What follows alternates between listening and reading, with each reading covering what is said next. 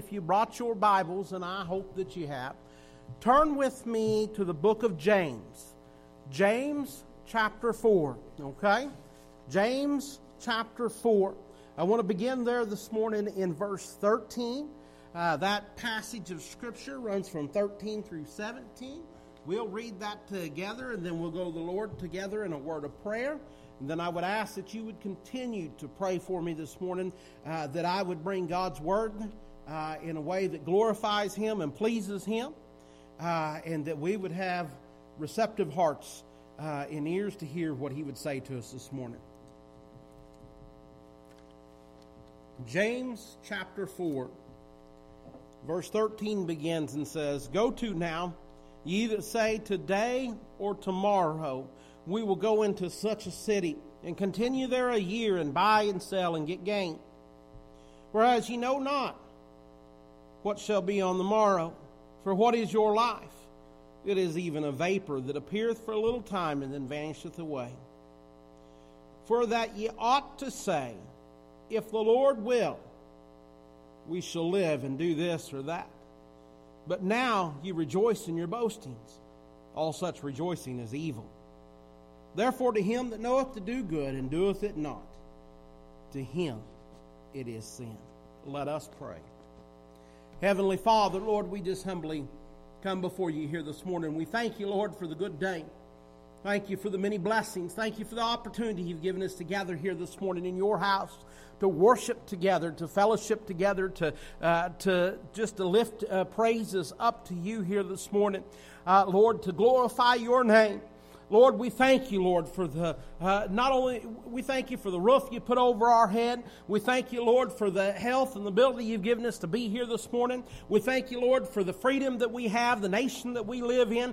God, we thank you for each one who fought and sacrificed and bled and died so we could have that freedom. But we know that ultimately it's a gift from you. And so, Lord, we give you all the praise and all the glory here this morning. And Lord, my prayer this morning is that you would move in our midst in a mighty way. God, you know the condition of our souls. You know the battles that we have faced, the ones that we are facing, and the ones that are still ahead of us. Lord, there's nothing that you don't see, nothing that you don't know, nothing that is hidden from you.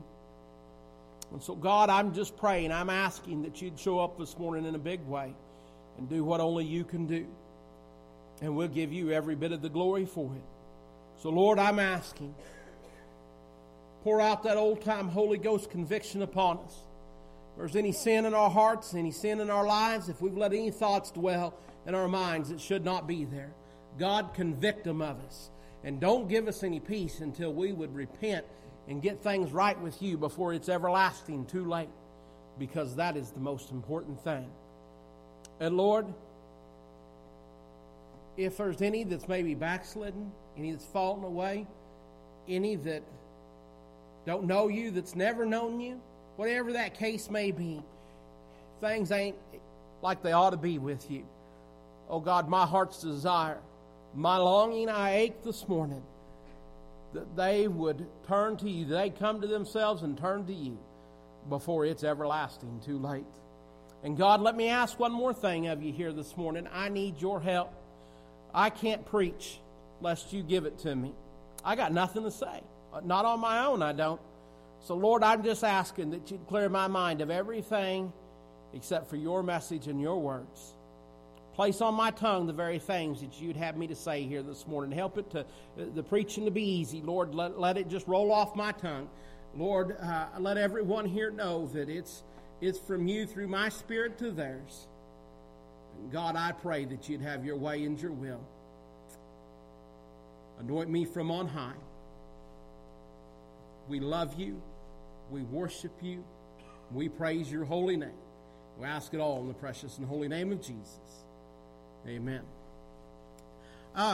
In this passage of Scripture, let me just start with a brief explanation here.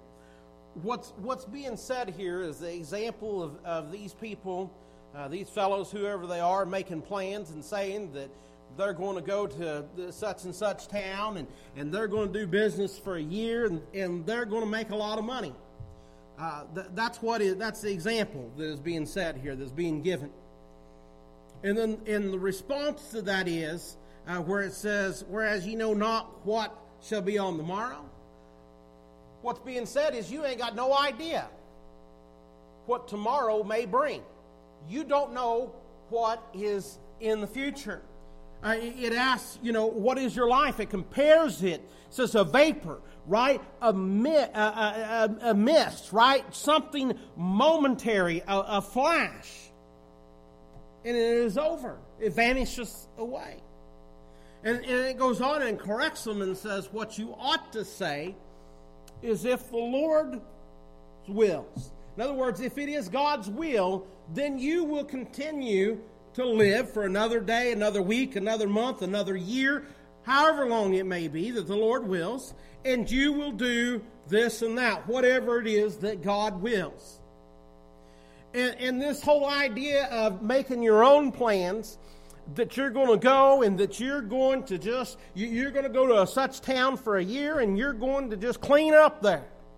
It says those kinds of boastings, the rejoicing in that and those kinds of boastings are evil, right? It's talking about prideful, arrogant.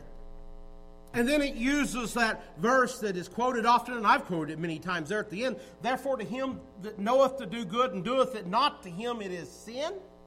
A lot of times that's classified, and I feel like maybe I've even preached on it before, of the sin. There's the sin of commission and the sin of omission. We usually think about the sin of commission. That's usually the way our mind works. What that means, the sin of commission, is to do wrong, right? We know to do wrong, to do something that God says not to do, right? To go against the Word of God. That's wrong, that's sin, right? That's the sin of commission. But what he's talking about and bringing out here is what's often referred to as the sin of omission. In other words, knowing what you ought to do, but not doing it. That is also sin. If we look at this, and we wanted to give it some maybe applications, make some broad strokes here, part of really kind of what it's getting at here is first of all, is making plans without God. Right? That's what he's getting onto them here for, is knowing that they ought to be seeking God's will and they ought to be doing God's will, but instead not doing that, right? Knowing what the right thing is to do, but not doing it, that's equally sin. But instead leaving God out of your plans and following what it is that you want to do. That in a nutshell is what these verses are saying. But I want to hone in to very closely to a specific point here. Think about, we used to always say, think about taking a magnet, or not a magnet, a magnifying glass or a microscope and zooming in. What we're used to now between our phones and tablets and things like that is we use our fingers and we zoom in, right? We do this and we zoom in where we can focus in and see this one little point here. I want to turn your attention to verse 14 for just a minute. It says, whereas ye know not what shall be on the morrow. For what is your life?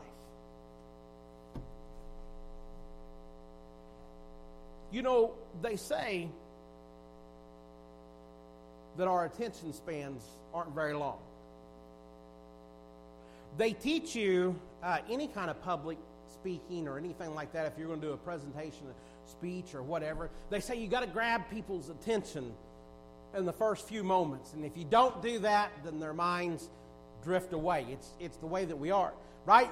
They claim, I don't know if it's true or not, it sure feels like it's true. They claim that the way society is geared today, instant communications, our technology is all instant, right? That we're used to instant gratification, instant response, instant getting what we want right then, right in the moment. And if we don't, then it loses our attention. Now, it's natural for our thoughts to drift. If your thoughts has drifted, this is the point I want to... Don't make me do something crazy to get your attention. Listen to me for a second. Listen to this one phrase. What is your life? What is your life? That's what I want to focus on. What is your life? Can you answer that? Do you know the answer to that? What is your life? Well, let's explore that. Let's talk about that for a minute. It goes on here in this verse. It says, for what is your life? It is even a vapor that appeareth for a little time and then vanisheth away. Do you notice that word time? Right? Everything else in that sentence comes back to time. It is describing the amount of time that your life is, right? It compares it there to a vapor, right? Then it explains what it means by it being a vapor, that it appeareth for a little time, momentarily, right? And then it's gone. Then it vanishes away. That's what our life is. And we measure life in time. We view things that way. Listen to me. Let me tell you some things about time. First of all, in case you didn't know it, but I bet you did, time is short. It's brief. It's like a vapor. Especially when compared to the centuries which have already passed into eternity. All that is left of those years is what we call history. Time is gone. Think about that. Time is gone. Time is something that is spent. It is, and if you're not careful, it is something that can be wasted. Never to be used again. Time never stands still. Right? You familiar with the phrase, time marches on? It does. Time don't stop for nobody. Not this side of the Lord coming back. That's one of the great things about his second coming is when he stops time.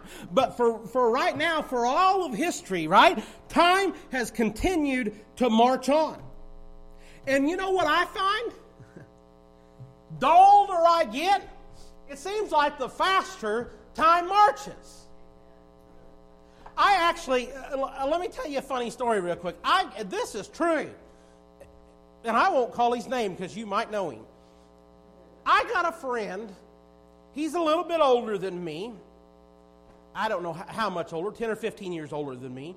But anyways, I've got a friend that literally believes, I thought he was joking when he first told me. He literally thinks that time is speeding up.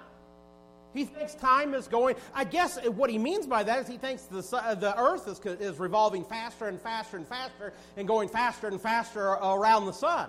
That's what he really thinks. Now, I don't agree with him at all on that. I think, though, I understand where he's coming from. Because a year now, when I compare what a year is now to whenever I was a kid, oh my goodness, it's about 10 to 1. Time don't slow down. I don't think it's sped up, but it sure seems like it is. I'll agree with him on that part. It seems like it is. Time marches on. It goes by faster and faster. So what is it? What are we supposed to do? The question I started out with is, what is your life? The Bible tells us that it is very short, and then it vanishes away, right? And that measurement is in time, right? We have determined that time doesn't stop. It keeps going, and if you're not careful, you will waste that time. So what does the Bible tell us that we are supposed to do about it? Well, it uses the phrase, redeem the time.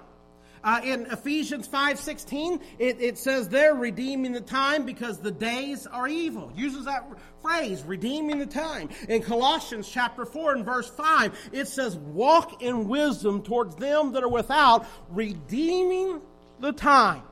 Redeeming the time, right? That means make the most of it, right? Make the most of every opportunity. Make good use of every opportunity that comes your way, that God gives you. Take advantage of every opportunity. Use the present opportunity that God gives you to the fullest. That's what it means. Probably you've heard, probably all of you have heard the story of the student who asked his college professor to tell him what the meaning of life was. And despite all of that, his teacher, his professor, despite all of that man's education, and he had a lot of it, and I'm not speaking ill of education at all. I'm just saying despite all of his education and his best efforts to truly answer that question, he could not come up with an answer. And I'll tell you why he couldn't come up with an answer. Because the truth is, science cannot answer that question. And listen, throw stones at me if you like, but I'm speaking truth here this morning. Neither can a political movement answer that question either. I don't care what side of the aisle you're on. It cannot answer that question. Neither can a philosophy. Many great philosophers have tried, but it cannot. You see, because in the Bible alone, in the Word of God alone, is found the answer to that question. It tells us, right? What is your life? It tells us where we came from. It tells us why we are here. And it tells us where we're headed, where we are going. So let me take just a moment this morning to go over that with you, all right? Where we came from. The Bible makes it very clear where we came from, right? But sadly, our children today are being taught that we came from a process of evolution. And they claim that that is fact, right? They don't even present it as a theory. But the truth is it is unprovable, right? What they are presenting is unprovable, right? Evolution is still only a scientific theory, right? It is a proposed explanation for where we came from, for how life started, how we got here. And now, I don't know how much you look at this stuff and follow this stuff and listen to these guys, the supposed smartest living in the world today. But the more and more evidence that comes forward, it is becoming so evident that macroevolution cannot possibly be true, especially as it's been taught for quite a while now. That even the most ardent believers in evolution are backing up on it. I first started hearing it probably 15 years ago.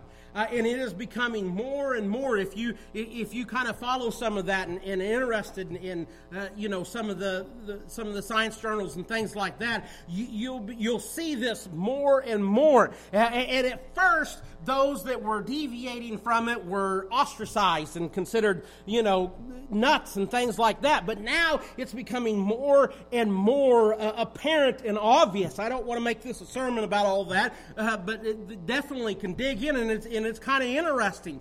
But here's the thing that I find so funny about the whole thing. For me, from my perspective, since that I've gotten saved and God's opened my eyes and revealed the truth to me, I see things through that lens now. I don't see it the way that I used to. And so it's interesting for me to sit back and watch these guys wrestle with this. But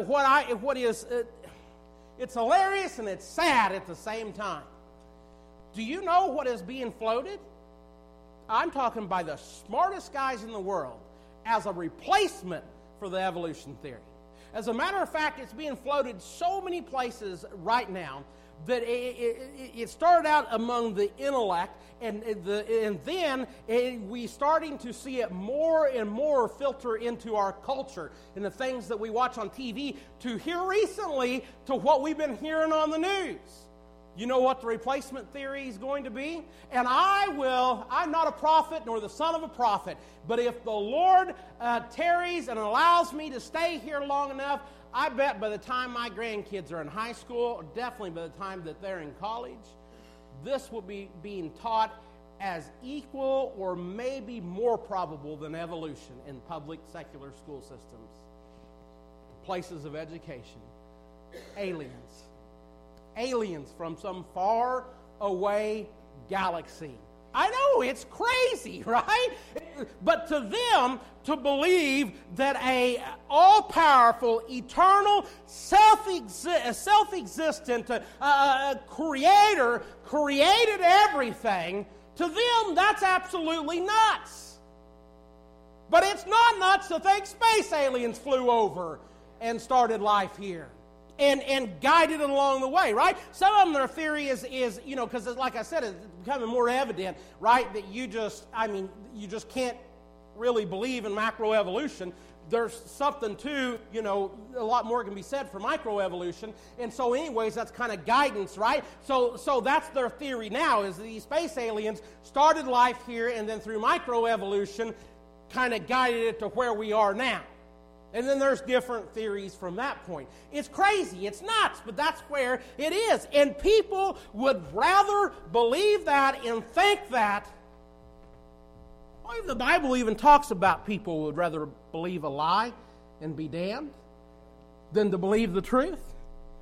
And so anyways, what am I trying to tell you here this morning? The Bible has the only answer to the origin of human life that makes any sense whatsoever.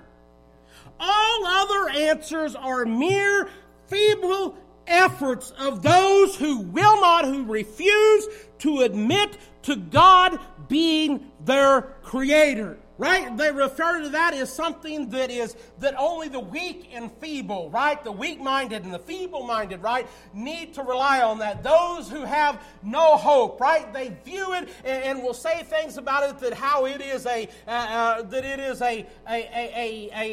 primitive, right? A primitive God and a primitive process and religion and all that, and how we've evolved past needing a primitive God. Listen to me this morning. The Bible makes it clear to us. It ascribes the origin of life to one supreme life-giving source. Listen to me. There is no spark of life and evolution or any other theory that they throw out there. I mean, evolution, whenever I was in school, that's what they were teaching us. And they said life began right from that come out of dead, lifeless chemicals, right? Matter somewhere in space, which evolved into simple forms of life, which later evolved into more complex forms of life, right? Listen to me. Hear me this morning. Neither evolution nor aliens in some faraway galaxy explains how space, time, and matter came into existence. They have no explanations for those. The only place that you can find the explanation for those is in the Word of God. Listen to me. Science cannot give an explanation of the origin of life that makes any sense whatsoever, right? I heard somebody use the analogy one time talking about evolution, that they said whenever a princess kisses a frog and the frog turns into a prince, that's a fairy tale. But you stretch that out between the frog and the prince by a few million years, and it's science. It's crazy. I don't care how close or how far you put it apart. It is grasping at straws in order to deny or to refuse to admit that God is our creator. You see, because once you admit that God exists and He is the Creator and all life originates from Him, then there's a whole host of things that go along with that. So listen to me. Science can't explain the origins of life. Life has never been reproduced and demonstrated in a laboratory. There is no empirical evidence that life has formed by chance. There is no evidence, right, that the gradual development of life, right, that's not demonstrated in the fossil record, in the fossil remains. There is no monkey to man in the fossil records as we were taught in science and in biology classes when we were in school. Listen to me. The Bible tells us in Genesis chapter 2 in verse 7 that the Lord God formed man of the dust of the ground and breathed into his nostrils the breath of life, and he became a living soul. There is the origin. And you know what? Jesus believed that. He sure did. In Matthew chapter 9 and verse 4, he says, have you not read? Now, I'm going to stop for a minute. If you read the whole thing in context, you know what's going on. But when he says, have you not read, he's talking about Genesis. Have you not read the creation account in Genesis? He goes on, he says, have you not read that he which made them at the beginning made them male and female? First of all, he's ascribing the origin of humans to God as the Creator. And he is saying there that in the beginning, God made them, right? They see, really what's really at the heart of this whole evolution thing, and I think the only reason why it's hung on as long as that it has is because what man has always wanted to do, right, there's a deep-seated desire, is for man to be God. Only God has the power to give life. Only God has the power to create. And so if man can come up with can convince himself or other people or whatever that man created man, right, that's essentially what evolution would be, then man is God because he's created. He gives life. Well, that's not the case at all.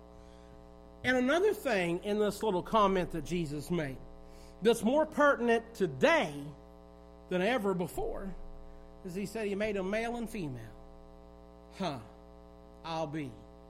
God made them male and female. I don't see a third option, a fourth option, a fifth option, or a 10th option. Male and female. Oh, you might say. They didn't know back then. They didn't have it figured out back then. Listen to me. This is Jesus speaking. God manifest in the flesh. He knew exactly what he was talking about. Nothing he did not know. And if they'd have been a third, fourth, or fifth option, he would have said so. But he didn't, and there ain't. So, where did we come from? God. That's where we came from. God made us. He formed us on the 6th day. Second question I think we need to answer.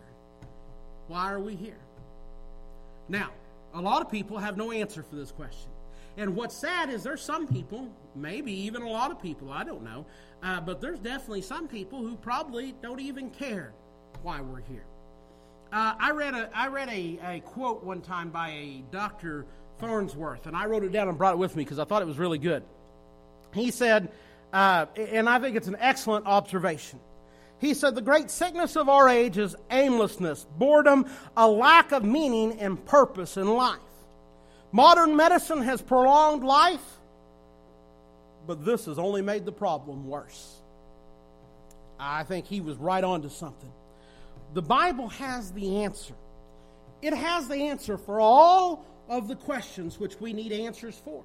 So, I asked, why are we here? Well, the Bible makes it very clear. I had Donna read the set of scriptures in Colossians chapter 1 for this very purpose, right? And one thing that it makes clear in that passage of scriptures is that we are here for the Lord, right? That God created us for himself, right? And then if we were to go on and we were to look at Revelation chapter 4 and verse 11, it makes us clear here that we are here for God's pleasure, right? It says in Revelation 4:11, for he hath created all things, and for thy pleasure they are and were created.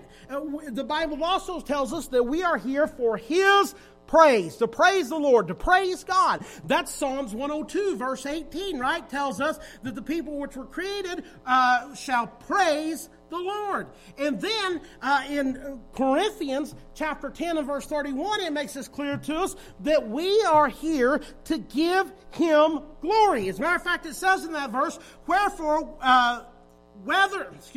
whether therefore ye eat or drink, or whatsoever ye do, do all to the glory of God. So we're here. We're here to give Him glory. We're here for His praise, right? And to give Him praise. We are here for His pleasure. He created us for Himself. And let me throw one more thing out there, and I'll spend a minute explaining it. We're here to prepare for eternity. The Bible teaches us that preparations are necessary for the day when we will stand before God in judgment.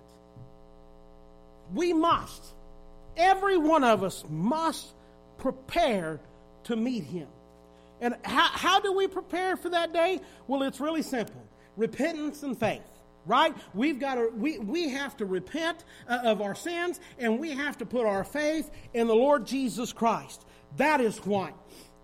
So, with that said, let me say this, the last question. Where are we going? How did we get here? Why are we here? Right? How we got here is God. God created us. He gave us life. He formed us out of the dust of the ground and breathed into our nostrils the breath of life. And the man became a living soul. Why are we here? We're here for Him, for His glory, for His praise, for His pleasure. But that little puff of smoke, that little vapor, that little mist that it describes as our life, how short our life is, I've also heard it described as a dash. It's not very long. And in that time, we're given just a moment of time to prepare for eternity. And so the question is, in eternity, where are we going to be? Well, listen. I got news for you this morning. There is life after this life. One thing that the atheist likes to believe, and I have found that there's very few true atheists in this world. There is a lot of people that claim to be atheists, but when you get right down to the heart of it, there's very few that are truly, really atheists. But what they like to believe is that whenever you close your eyes for the last time, that's it. Nothing else after that. I've got news for you. That is just the beginning of eternity. That there is life after this life. All right? Physical death is not the end.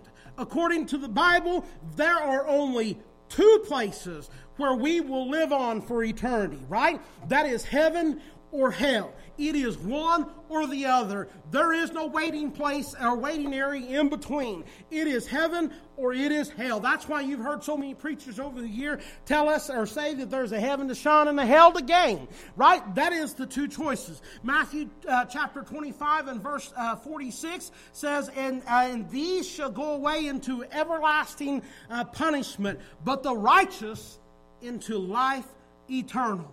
Now, the righteous is not the self-righteous. It's not those that think that they're all great, super religious, and all good and better than you and holier than thou. That's not the righteous. That's the Pharisees. That's the ones He called whitewashed sepulchres. That's the one that He called a brood of vipers. That's the one that He said, unless your righteousness exceeds their righteousness, you're going to go to hell with them. Righteousness He's talking about, and the only righteousness that is greater is the righteousness of Jesus Christ. And that's what happens when you put your faith. When you repent of your sins and you put your faith in Jesus. You trust no longer in your own works, but you trust in His works and what He has done. Jesus is the only way to heaven. Through Him, we prepare to meet our Maker. Remember the answer to our first question, our Creator? But to reject Jesus Your only hope to an eternal life in heaven. To reject Him is to seal your doom in hell. Revelation chapter 20, verse 11 says, "And I saw a great white throne, and Him that sat on it, from whose face the earth and the heaven fled away.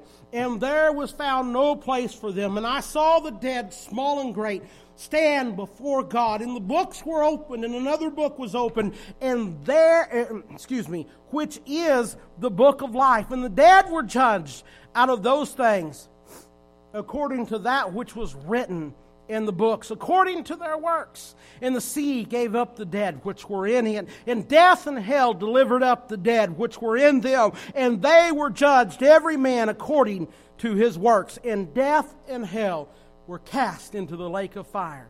This is the second death. And whosoever was not found written in the book of life was cast into the lake of fire." There's only one way of getting your name written in the Lamb's book of life. That's to accept what Jesus done for you. To repent of your sins and place your faith in Him. That's how you get your name in the Lamb's book of life. Can I end with just a little story I want to tell you? The year is 1829. A man by the name of George Wilson. This man, George Wilson, he's been arrested, he's been tried, and he has been convicted.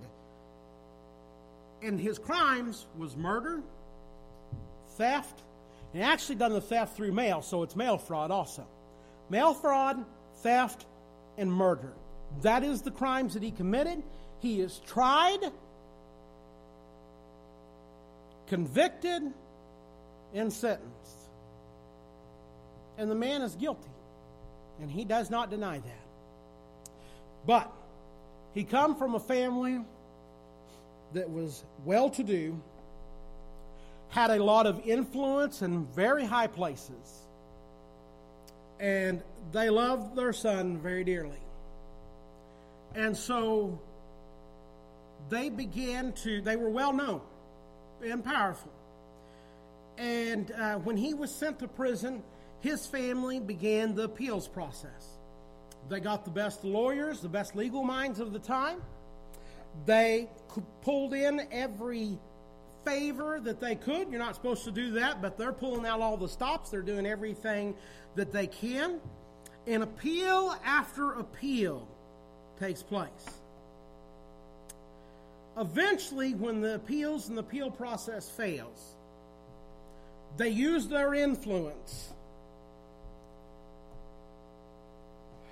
to have George's case brought before the president. Right? His files are brought and placed on the president's desk. At this time, the president of the United States is Andrew Jackson.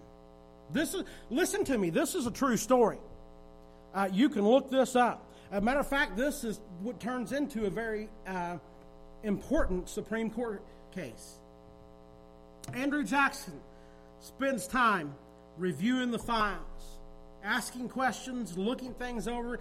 This is not something that he takes lightly. And the truth is, if it was not for who this family was, he probably wouldn't have given it this much consideration. But because of the circumstances of the case, and because of who this family is and who this man is, he decides on their account not to just offer the man clemency, right? That's in other words saying that, your punishment is done. You don't have to finish fulfilling it. You're not going to have to be executed. You're still guilty, and that's there. But you what time you spent in jail is considered all of your punishment, time served, you walk out free.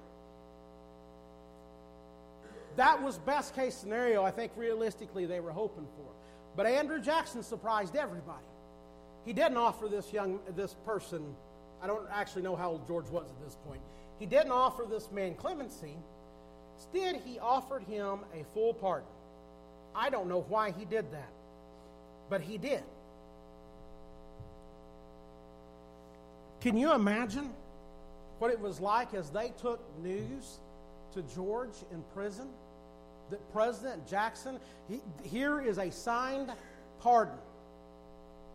Not just clemency, not just a stay of execution, not just being reduced from execution to life in prison, a full pardon, like you never done it. I bet they were practically dancing when they walked in there to give that news. His family, I'm talking about.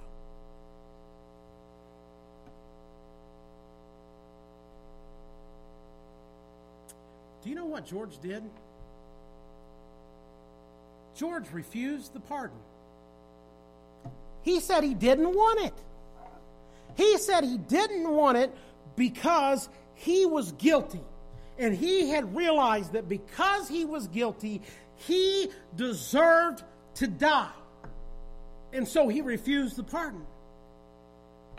They told him that he could not do that. That they actually literally said that he couldn't say no because it was a presidential pardon signed by the president.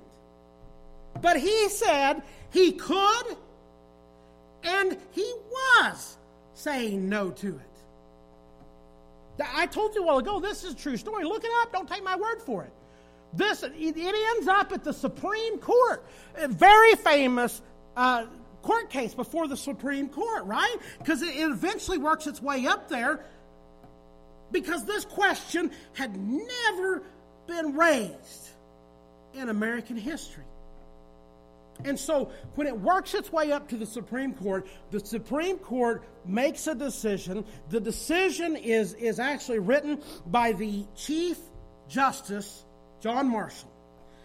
And I brought to you, I want to read to you a small excerpt of it, okay? I wrote it down and brought it. Here is what Chief Justice John Marshall said. A pardon is of no effect until it is accepted by the one for whom it is intended. Though it is almost inconceivable that a condemned criminal would refuse a pardon, if he does refuse it, the pardon is of no effect. George Wilson must die.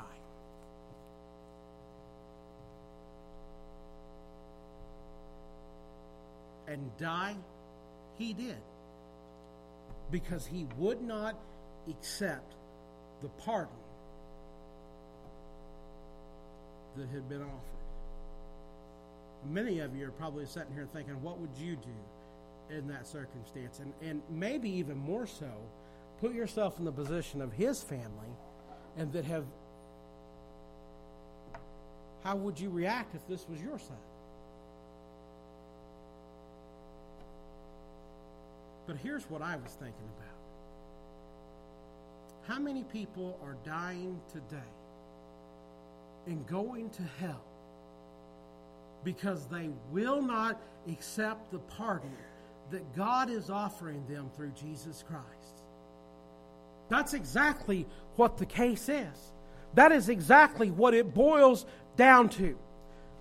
Listen, every one of us, and not just us, all of mankind, everyone, except Jesus, of course, but every one of us have sinned and fallen short of the glory of God. Every one of us will stand before God guilty one day. Not a single one of us will be able to stand before Him and claim our own righteousness. Our righteousness is as filthy rags before Him. All of us stand before Him guilty, condemned to all of eternity in a devil's hell. But God loved us so much, you know what He did? He sent His only begotten Son, Jesus Christ, to die on Calvary's cross. Not for His own sins. He's the only one to have never sinned. He done it for our sins. He bore our sin. The Bible says in 2 Corinthians chapter 5, at the end of the chapter there, he says, the only one to never know sin became sin. That's for us. That's more than what I can grasp.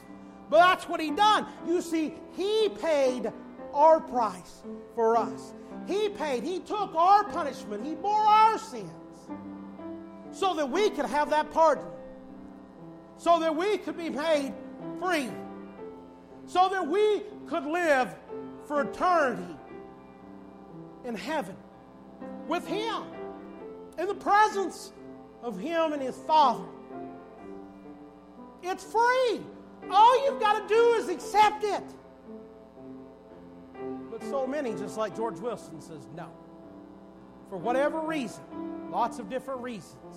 None of them are valid. None of them are worth it. None of those excuses are any good. Jesus paid the price. It's done.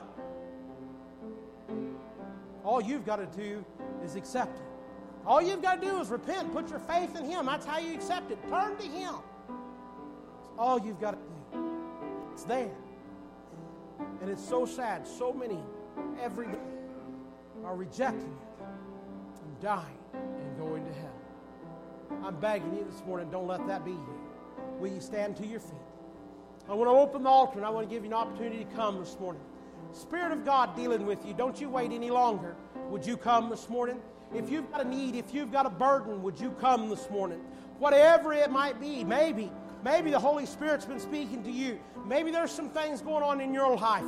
Maybe there's some junk you need to get out of the way. Maybe you realize this morning you're not where you ought to be. Maybe today is your day to get things right with God, to accept the pardon that He's made available to you. Then again, maybe there's some other things going on in your life. Maybe it's family members. Maybe it's friends that are on your heart. Whatever it is, I'm begging you, don't you miss this opportunity. If you've got a need, if you've got a burden, would you come this morning?